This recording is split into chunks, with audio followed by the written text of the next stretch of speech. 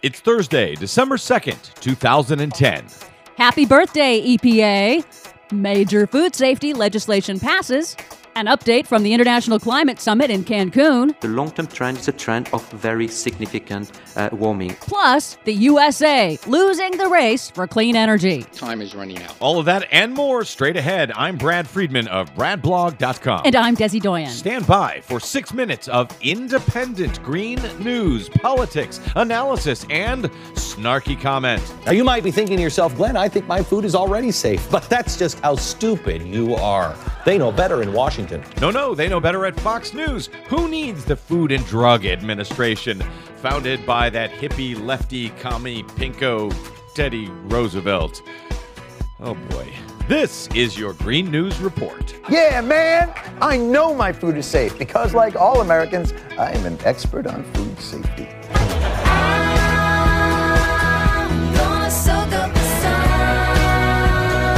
Today's Green News Report is sponsored by you. Yes, you. Unlike Fox News, we are not funded by billionaires who don't care about the truth. If you'd like to continue hearing the truth on your public airwaves, please support the Green News Report by stopping by our website at greennews.bradblog.com and hitting that PayPal button. Or you can PayPal to greennews@bradblog.com because the truth matters now more than ever. Okay, Des, so this is what is next. Republicans and Fox News, of course, now want to kill the FDA, the Food and Drug Administration. This is a big government conspiracy? I guess because they really hate the idea of having anybody inspect their food, although they seemed to care back when there were all those food recalls.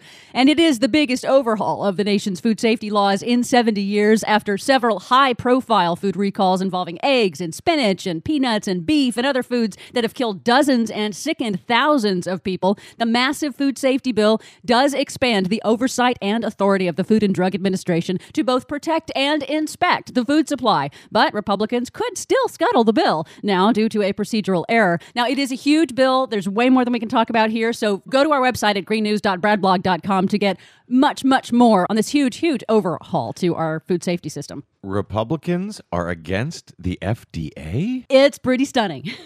Yes, it is. Happy birthday to the EPA. Thursday marks the 40th birthday of the Environmental Protection Agency. Speaking of government agencies that the Republicans would like to put out of business. Oh, most definitely. And of course, this one was created by a Republican. That commie pinko lefty Richard Nixon. Yep, in 1970, after a string of several high-profile pollution disasters, the oil spill off the coast of Santa Barbara, the Cuyahoga River in Ohio catching fire, those events finally galvanized the public into collective action to clean up and protect the nation's air and water. Little known fact, the Clean Water Act and the Clean Air Act, both wildly successful, cost far, far less than initially predicted. Well, that may be true, but I'll take poisonous water over big government anytime. Glenn Beck has convinced me. But the biggest environmental story this week is in Cancun, Mexico, where the next round of international climate talks are underway. Officials from 193 countries are meeting under the auspices of the United Nations Framework Convention on Climate Change to negotiate a legally binding agreement to reduce greenhouse gas emissions in the atmosphere and stave off the worst effects of global warming.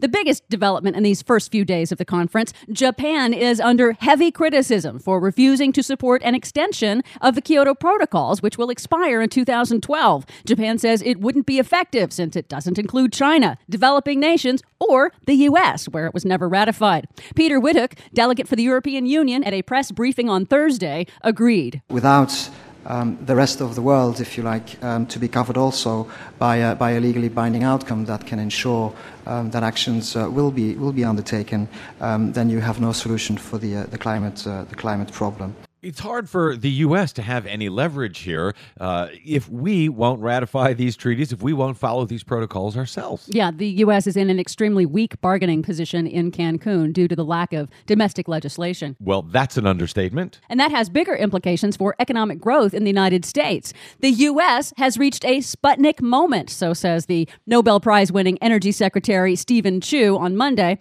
He was referring to the 1957 Soviet Union launch of the Sputnik spacecraft spacecraft, which galvanized the U.S. into investing billions of dollars in space technology and computers and stuff. Chu pointed to China's national goal to now commit tens of billions of dollars over the next 5 years to funding clean energy research and development. He says it's a wake-up call for the U.S. America still has the opportunity to lead in a world that will need essentially a new industrial revolution to give us the energy we want inexpensively but carbon-free. But I think time is running out. Time is running out indeed, but that is something that has not gone unnoticed by China and Germany and the other countries who are taking advantage of the opportunities in the new green world. For much more on that and the other stories we didn't get to today, please check out our website at greennews.bradblog.com. You can download us anytime on iTunes, listen to us on your mobile device via Stitcher Radio, and follow us 24/7 on the Twitters at Green News Report. I'm Brad Friedman. And I'm Desi Doyen. And this has been your Green News Report.